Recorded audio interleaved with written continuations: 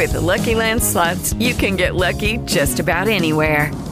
This is your captain speaking. We've got clear runway and the weather's fine, but we're just going to circle up here a while and get lucky. No, nothing like that. It's just these cash prizes add up quick. So I suggest you sit back, keep your tray table upright, and start getting lucky. Play for free at LuckyLandSlots.com. Are you feeling lucky? No purchase necessary. Void where prohibited by law. 18+ terms and conditions apply. See website for details. Welcome to Curiosity Killed Nightcat. This is the true crime companion podcast to Nightcap with Nightcat on YouTube. This is an episode that was previously recorded when the show was called Saturday Morning Serial. Enjoy. The following program may not be suitable for all ages. Listener discretion is advised. It's the Saturday Morning Serial. They're great.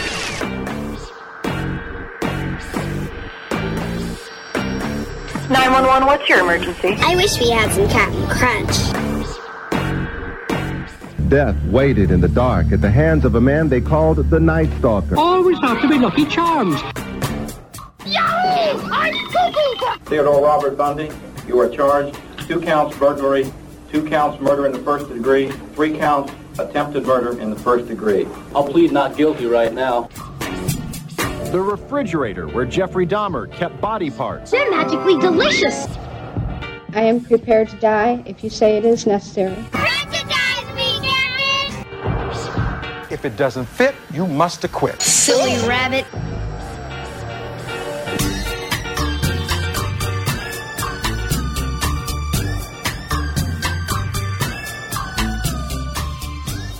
I was just reading this morning that psychopaths are the most attractive type of man out there for the ladies. Yeah.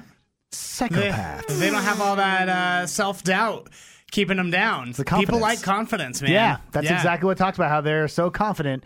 And they're usually more of maybe a bad boy. Yeah. Or you feel like they might cheat on you, and for some reason that's exciting. What? Yeah. They might murder you. I don't know. Well, most psychopaths are not like murderers. We throw that term around. It's actually a very small percentage of the population that actually are psychopaths.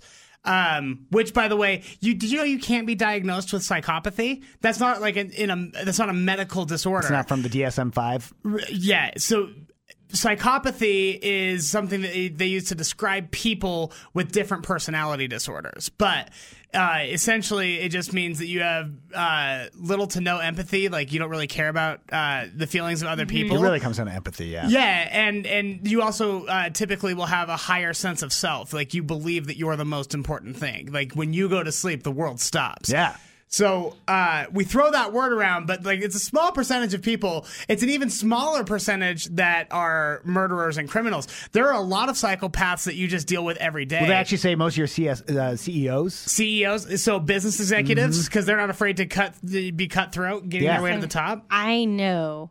Not a CEO, but there's someone in this building that is definitely a psychopath. Just the way they are. Right. Mm-hmm. Yeah, same thing. And like, or politicians, high percentage of politicians are psychopaths. Yep.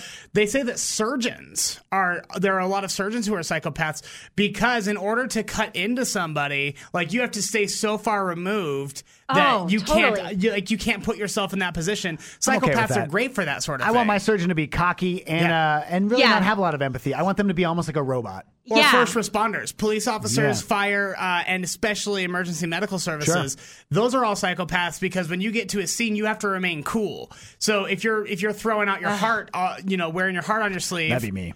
You're dying. Exactly. This is gross. Oh, dude, you know what's going on to you right now? Exactly. so like they might seem a little gruff, but that actually makes them a lot better at their job. Yeah. Psychopathy is a very fascinating topic. What do you got today, Jackson? All right. So I know we did our warning at the top of the show before the intro about how this is not a show for children. This is not an episode for everybody. This is going to be a particularly difficult episode because we will be talking about child sexual abuse. Okay. We'll be talking about sex work. If you can't handle child abuse, sexual abuse, anything like that, this might not be the episode for you. All right. But well then. Well, Just, you got to stick around. Sorry. Say goodbye to the two of you. I'll tip my hat. It's been a You good don't have day. an option. You're not You gotta going stick anywhere. Okay. But You're it's the button guy. And typically for Saturday Morning Serial, I pick stories that are not overly graphic. Yeah. But this is just, I think it's so important. And I think we're really on a turning point in how we treat these kinds of cases. Okay. Particularly when it pertains to sex work, that I think that this is probably one of the most important cases that has ever been tried in our time.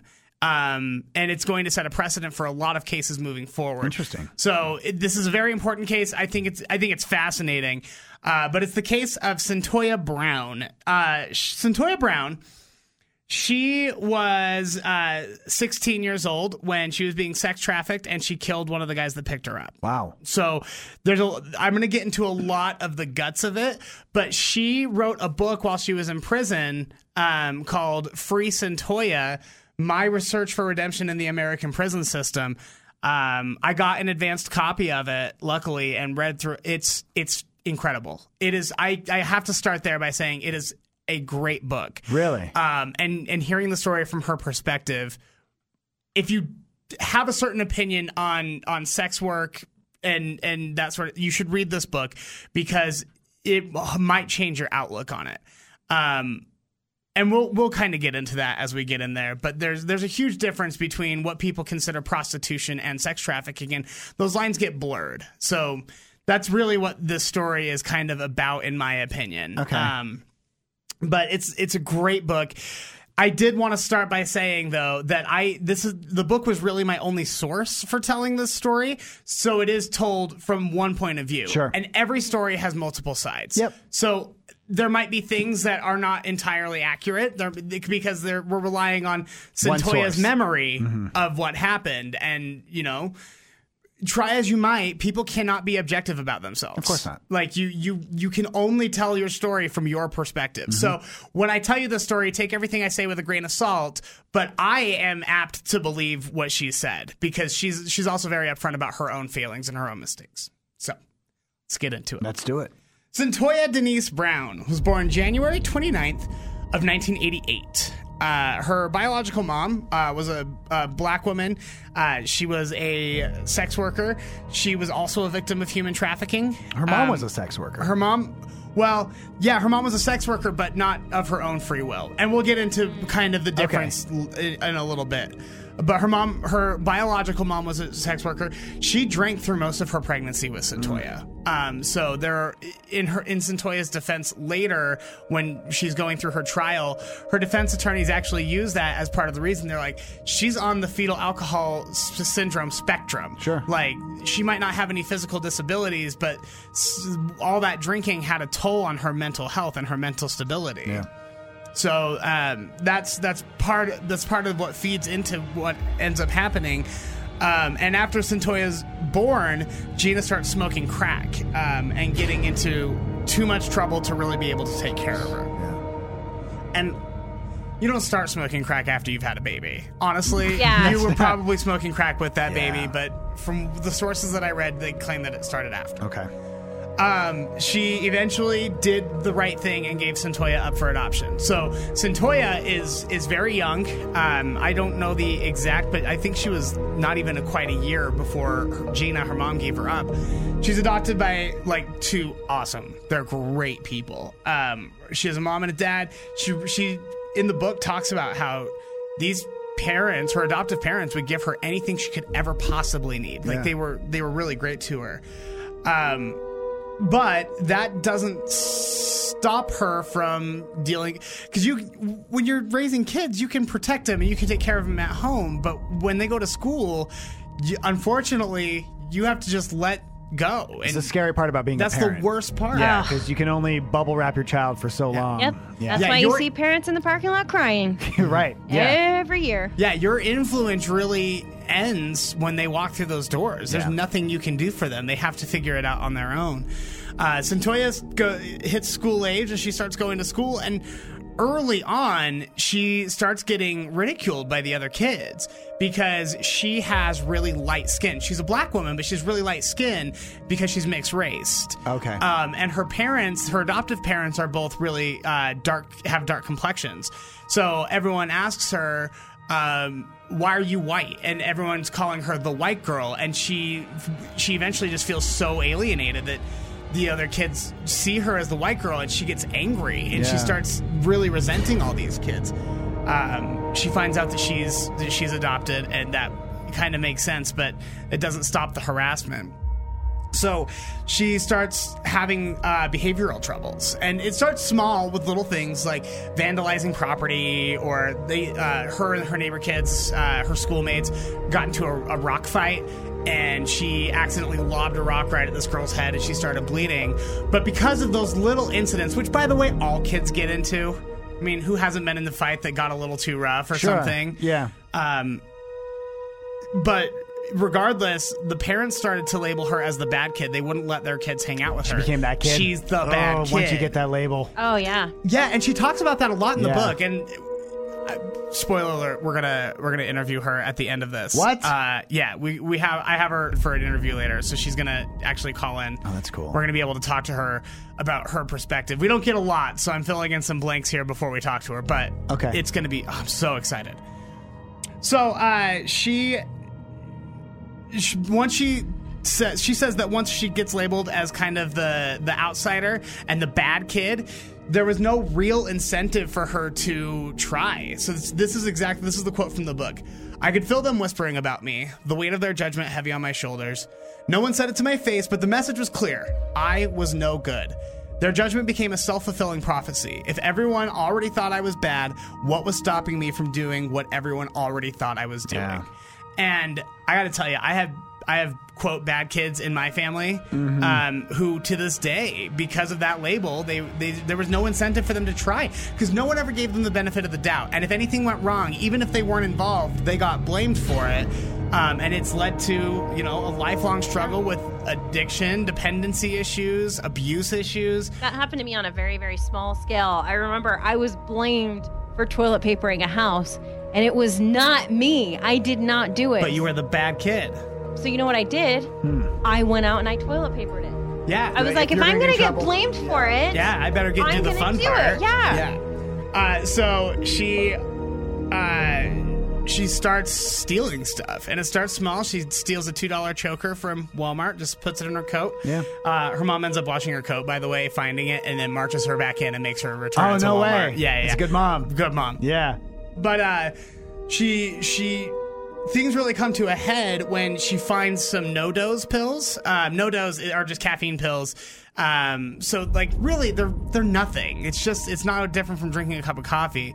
But because the school already had something out for her, they were looking for a reason to get rid of her. And so she ends up getting expelled for having these no-dose pills on her person.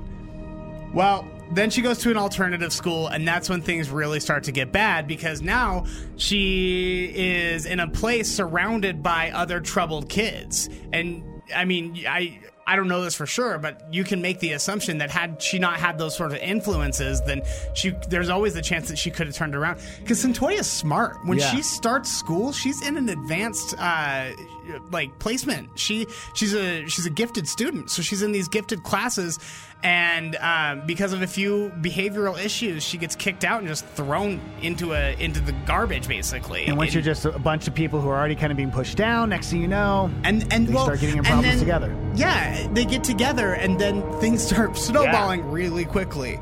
So she gets kicked in and out of detention centers and alternative schools. One of these detention centers, it's like the worst of them. It's called Omni Center.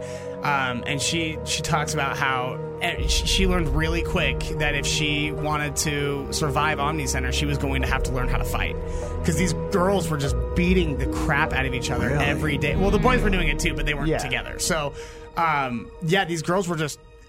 It was brutal. It was violent. And so when you're trying to get better, that's not the place to do it, because no one's cracking down and stopping you from getting worse. So she hits a breaking point eventually, and she's like, I need to get out of here or else I'm never going to survive. So she escapes Omni Center by running through she waits for the teacher to get distracted. She has a plan with all of her friends. She has this boy that's a classmate who is no longer in the Omni Center. He's on the outside now, but she manages to get him to meet her in the parking lot. She has a friend that said that she can crash with her. And so the plan was she was going to distract the teacher, and then she jumps out a window. Runs as fast as she can, hops in this boy's car, and they take off. Wow. Well, he's driving her, and they start going the wrong way, but she doesn't really know that because, she's like, I think she's 14 at this point. Okay. She doesn't know where they're going.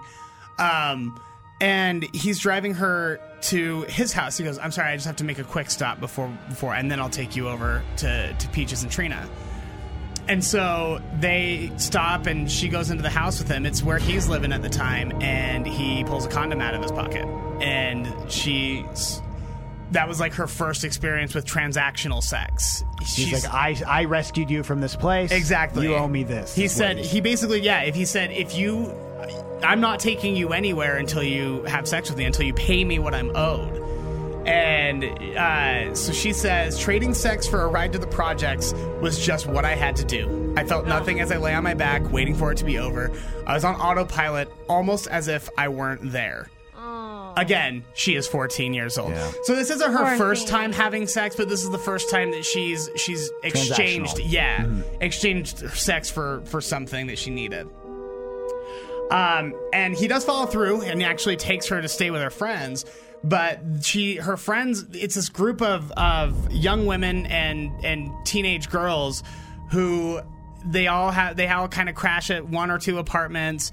And they teach her basically that if she needs anything or wants anything, all she has to do is sleep with a man and she'll get it. So they start teaching her how to stay quiet, laugh at men's jokes, flirt with them at bars. If she wants food or drugs or alcohol, she can have anything she wants as long as she flirts with men for it and sleeps with men.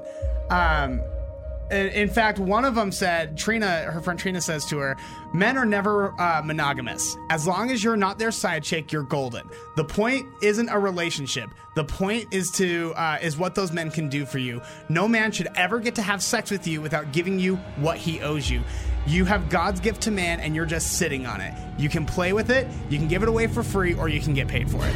So this older woman, a worldly woman, who's letting her stay at her apartment, is teaching her that if she wants to make it by in the world, she has to have sex. She has to give her body away. Yeah. In fact, her other friend Peaches even had a rule in her house that you couldn't have sex in her house unless you could pay one of her bills.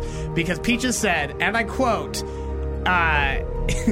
if you're getting laid, there's no reason to be broke. So, that's the attitude. Yeah. And these women are her biggest influence. Yeah, she's looking up to these women, and this is what she's being told. Gosh, I know. Isn't that horrible? I just want to come in and be like, no! Stop it! Yeah. I know it's awful. But these are the first women in her life that are taking care of her and watching out for her. So she's just doing what they tell her to. And that's the attitude that she kind of takes on. She's already on the fringes of society, and that's what tips the scale. Everyone in her life has basically told her, you're only good for sex. She doesn't have any skills. She doesn't have any education. She's been, at this point, on the run for months from Omni Center, from her mom, from all these other detention centers. By the way, she gets thrown back in a detention center. She gets thrown back to live with her mom. She runs away every time because she can't live in the system. She hates it. And these women, all they do all day is get high. They get high and they drink, and she's like, this is a good time. Why would I do anything else? And I don't have to. Why would I go to school? I can get anything I need out here. Yeah. That's when she meets a gentleman by the name of Cutthroat. Cutthroat with a K, by the way. He sounds like a winner. Cutthroat. She's rolling with some friends, and they see him in a parking lot, and they're like, go talk to him. Go ask him for a cigarette. So she walks out, she asks him for a cigarette, they exchange phone numbers, and they end up going on a date the next day. Okay. Now, what she's experienced up to this point, by this point she's 16, so this has been her life for 2 years.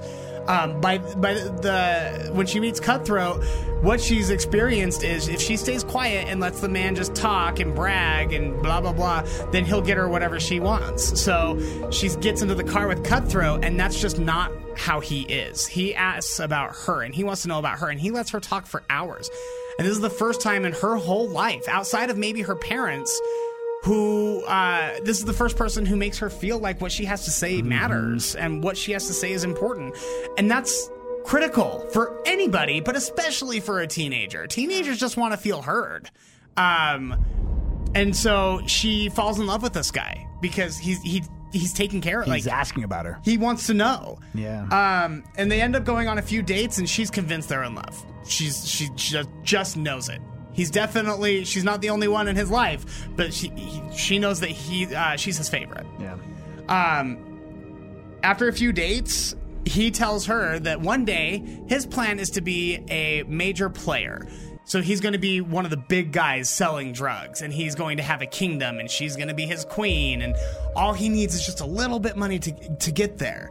And one thing leads to another, and he starts passing her around to his buddies in exchange for money. So she, at first, volunteers. I say volunteers with air quotes because a child can never volunteer for sex. But she's doing it to raise money for this, quote, empire that she wants to be a part of, yeah. right? She's trying to get the two of them to Vegas. That's the plan here. Okay.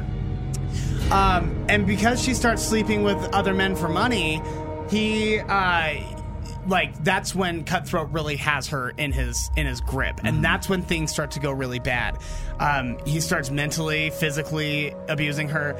He tells her that she's a slut. No one will ever love her because she's a whore, and he's the only one that will ever take care of her or ever love her. So you can leave if you want to, but where are you gonna go? No one will ever want you again because you're filthy. Tells her all these things, demeans her. She's going through like daily beatings at this point, and brutal. Wow. The way she describes them is just horrifying.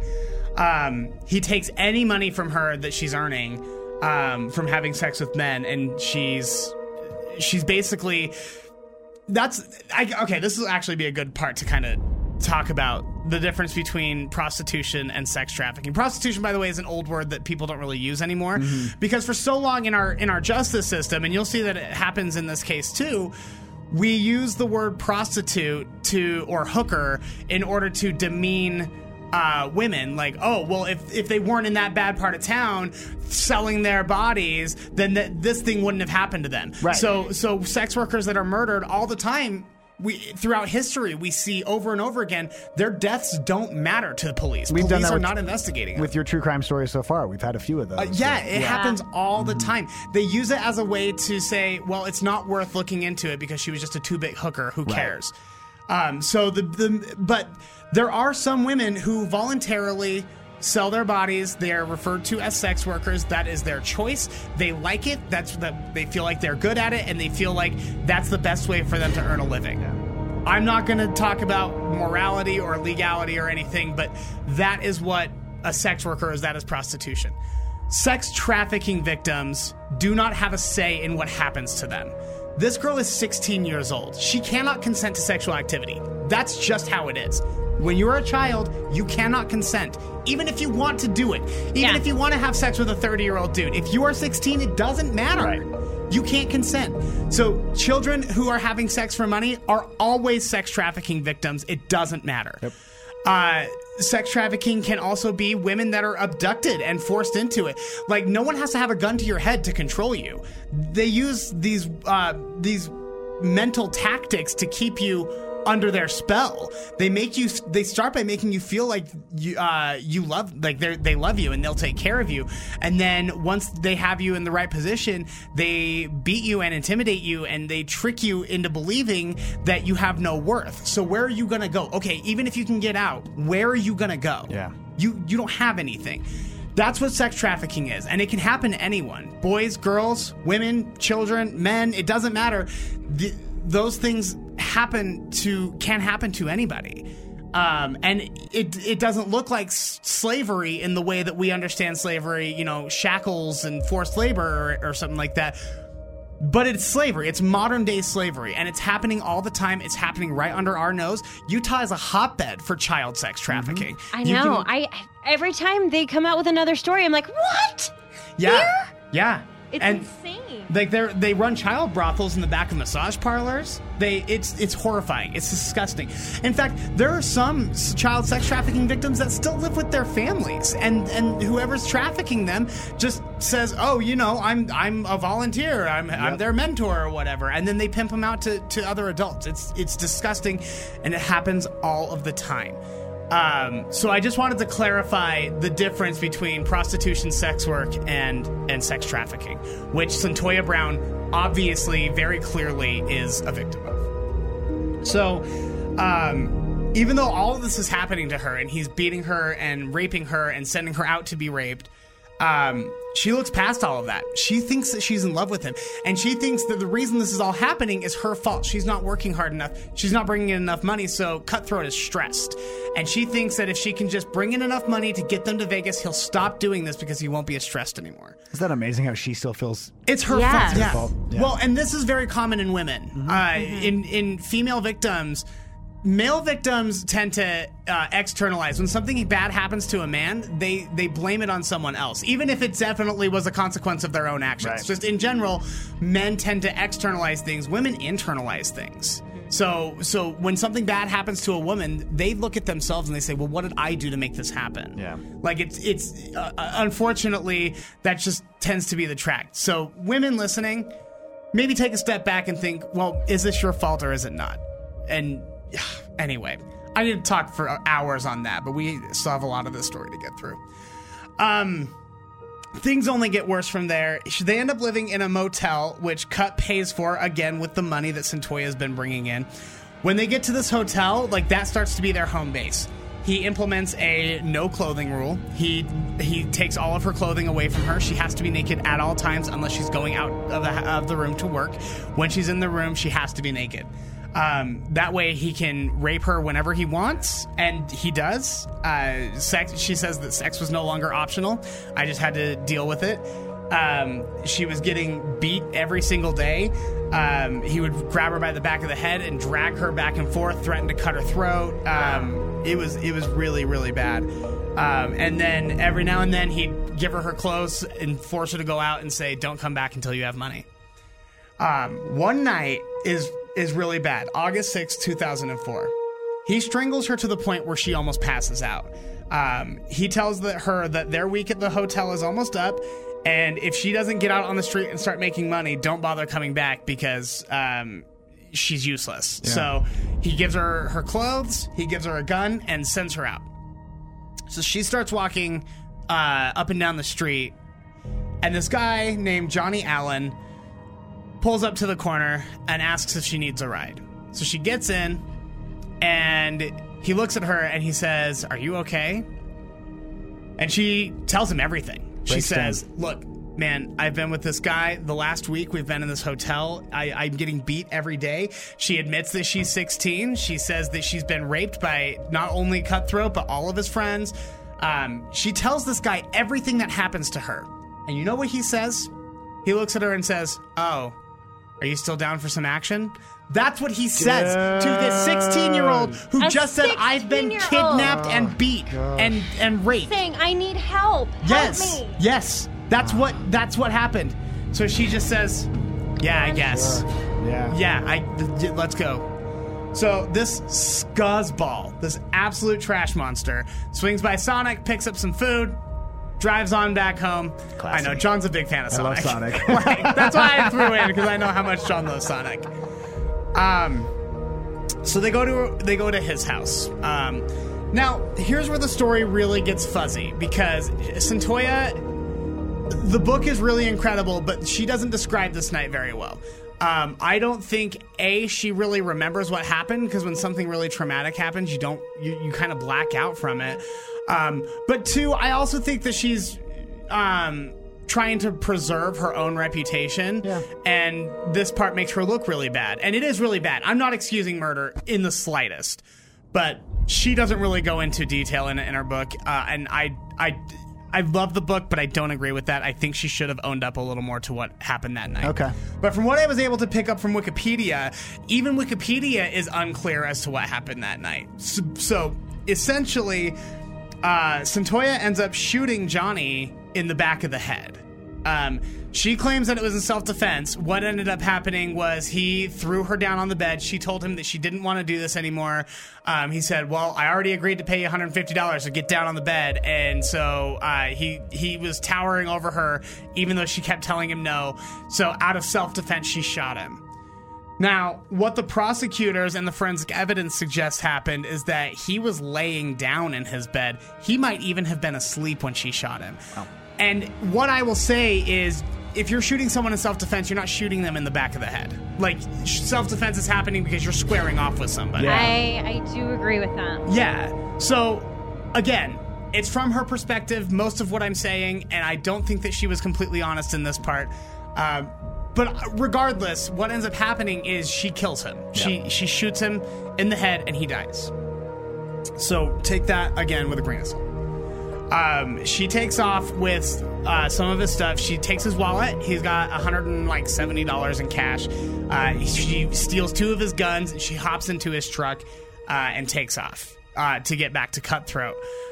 She parks the van in a Walmart parking lot and walks back to the motel.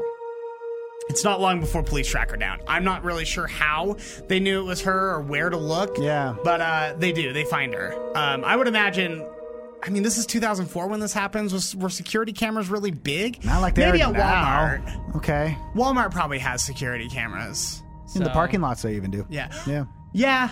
And and I'm thinking too, if she was working that area often, they probably knew who she was. So they just went to a gas station and were like, have you seen this girl? They're like, oh, yeah, she stays with this guy over here.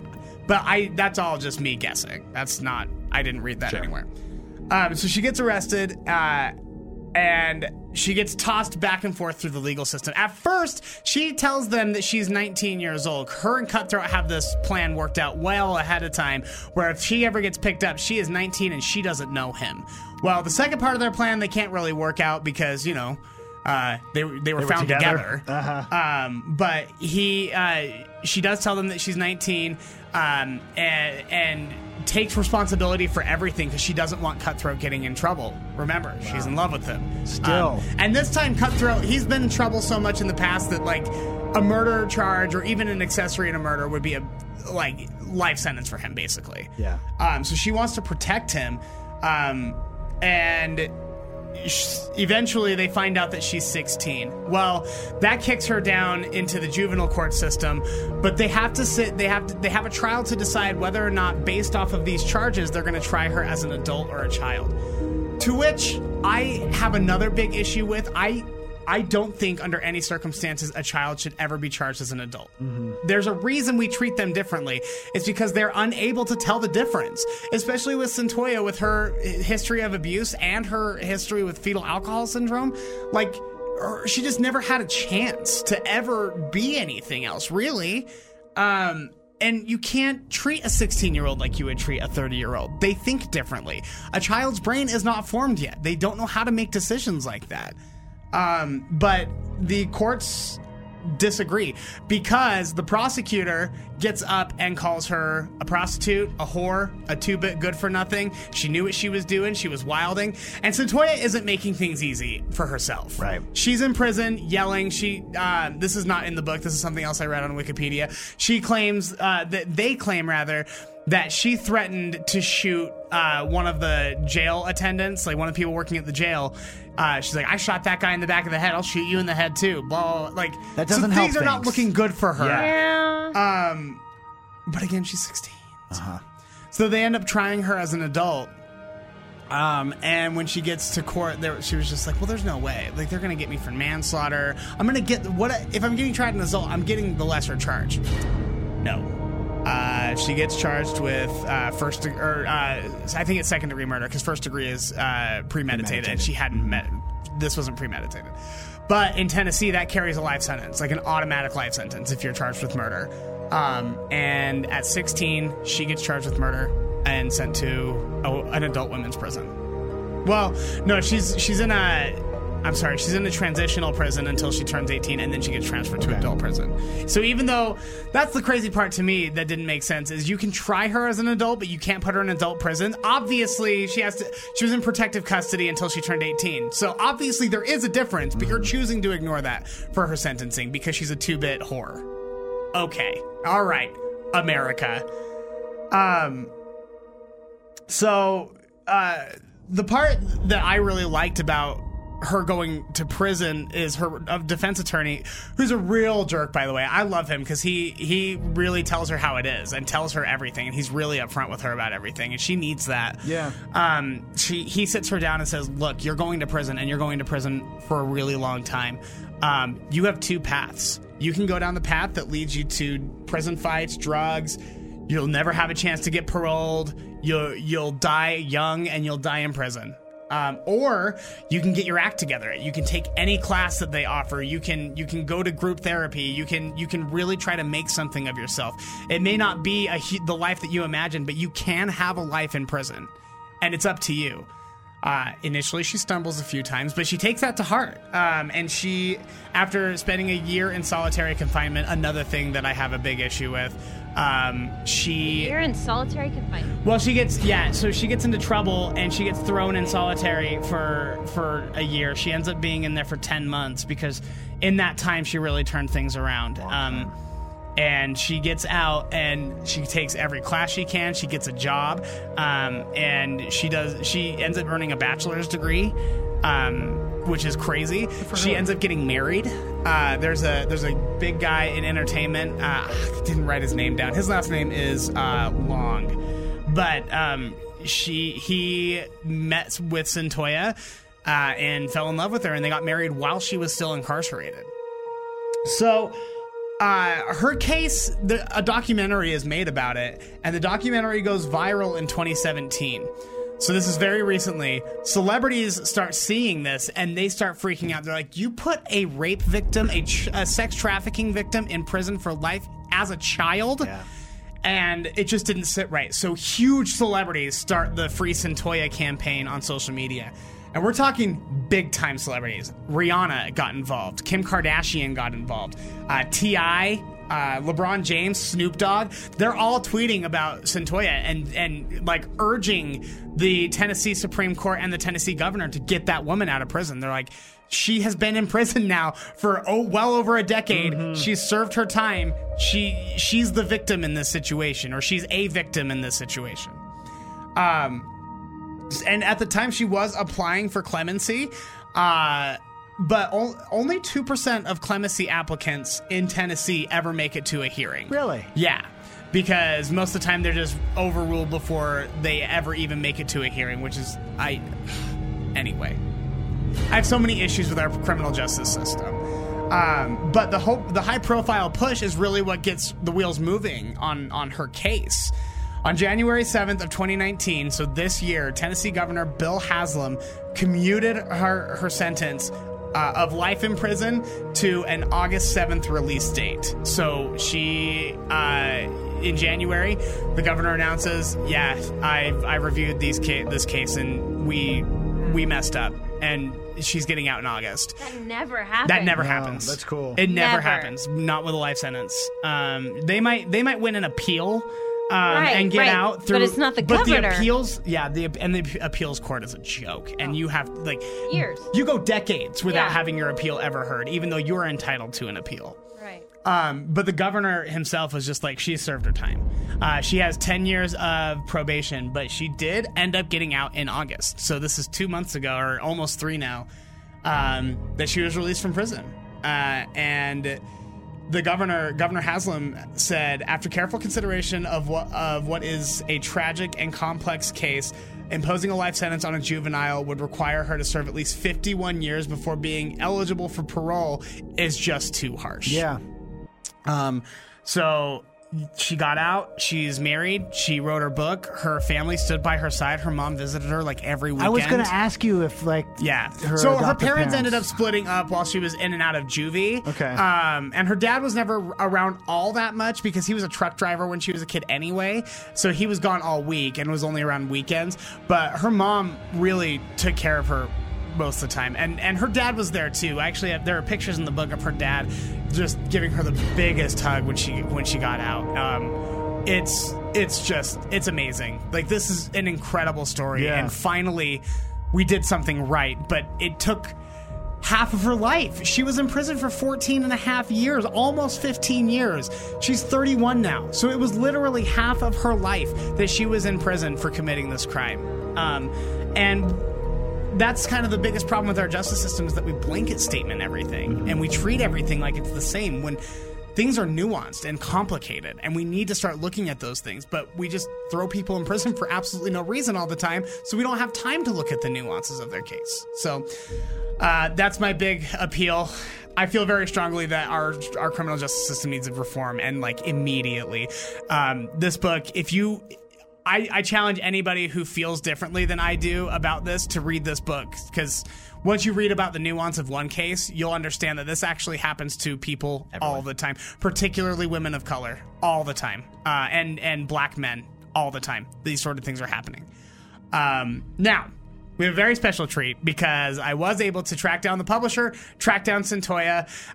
We don't have a lot of time with her, but we have a chance to ask her a few questions. So that's coming up right after this break. On Saturday Morning Serial, we talk a lot about the big scary things like serial killers, murderers, people who wear flesh as suits. Yeah, flesh suits. People who go out for walks and never come home. Now, you two think about those things a fair amount, but how often are you thinking about the small scary things? Like, what are you going to do if you're in a car accident?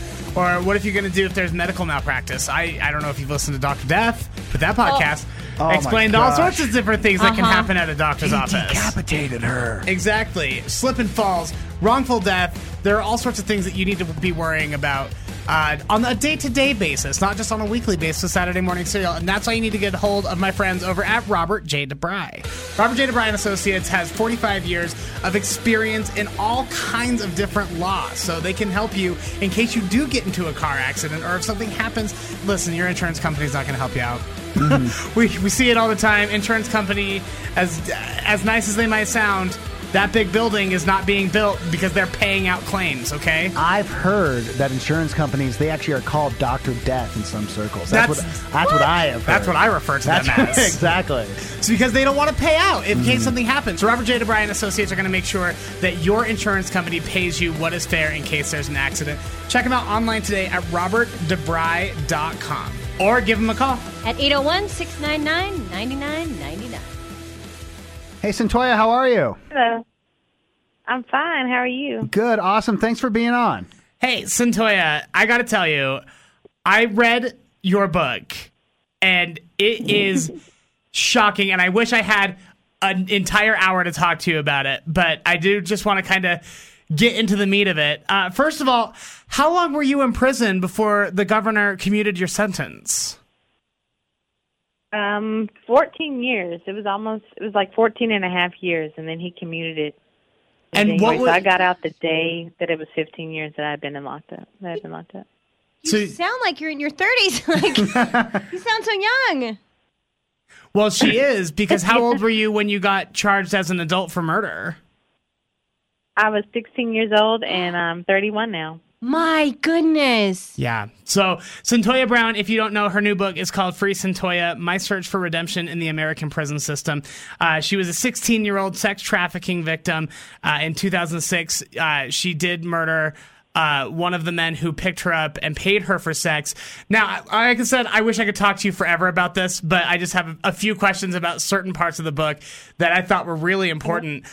You talk about early on in your life when you were in school, you got kind of labeled as the bad kid. And once you got labeled the bad kid, no one gave you the benefit of the doubt. You didn't really have any motivation to do well. You kind of thought, well, if they think of me as the bad kid, then I'm just going to be the bad kid. Can you kind of talk more about that? Right. I think we really got to be careful, how we label our children, and you really internalize that. And you see that a lot, not just, with the whole bad kid thing, but, I go on to talk about how people just call young girls fast or promiscuous, and I took that on as well. And words have power, and people don't understand that. It's so easy for people to just throw words out around now, especially with social media, and we really need to understand, the power that lies in the tongue. Right. You are what you're being told you are.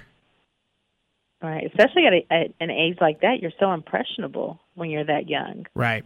So, and once you were labeled the bad kid, it led to behavioral problems where you were kind of bounced in and out of the system into different detention centers. Eventually you do run away, and you meet a man by the name of Cutthroat.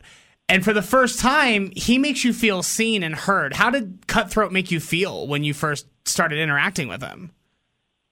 Right. I had always felt that, the men that I had encountered, obviously they wanted my body, but I had never felt that I was wanted, and that carried on from when I was in school, those early years.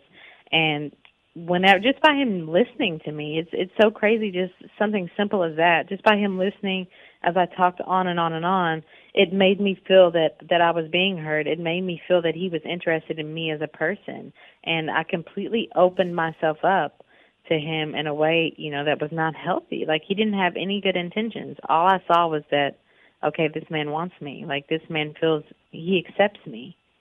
Right. Well, and the women in your life also had been teaching you to stay quiet.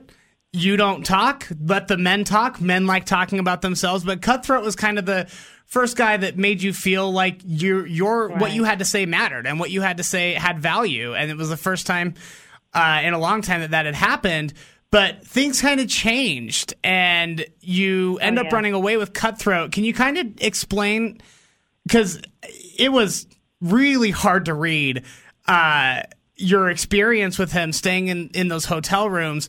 What was life like living with him once he had kind of shown you the other face? I mean, it was horrible, and you always hear you talk about this cycle, this abuse cycle, where something happens and then you think, okay, it's not going to be like that. This is just a one-time thing. And with me, it was like, okay, I must be messing up, and I'm just going to do better, and he's going to be happy, and we're going to be happy. And I can remember when I would go out and I would be coming back to the hotel room, and I'd have this money crumpled up in my pocket thinking, oh, he's going to be so happy with me when I make it back. He's going to be so happy with me when he sees that I'm contributing and what I brought to the table, and now we can get a hotel for another few days. And it was just always this hope that okay, this is going to make him happy with me. This is going to make him want me again. This is going to make me feel accepted again. And it just never happened that way. And it was a vicious cycle. And I think that's kind of the thing that people don't understand about sex trafficking. And you make a big point in your book to distinguish the difference between prostitution and sex trafficking, even though you somewhat were there of your own volition because you wanted to please Cutthroat. He was manipulating you, and he was controlling your actions through sex, through money. He kept you naked in that hotel room. He wouldn't let you leave. In every way, he had complete control over what you were doing.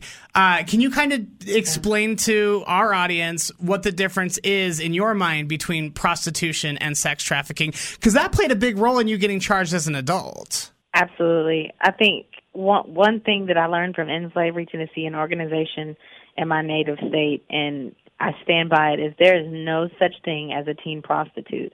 And you don't have to take my word for it. You can look up the federal statute.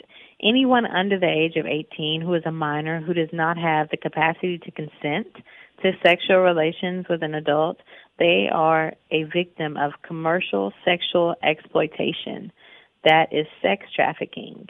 There's no such thing as a minor who is, number one, having sex with adults, and number two, who is selling themselves to adults of their own volition. There is no volition there. It doesn't take, is that you don't have to be coerced. You don't have to be held at gunpoint. You don't have the capacity to consent, period. Right. You're a child. Right.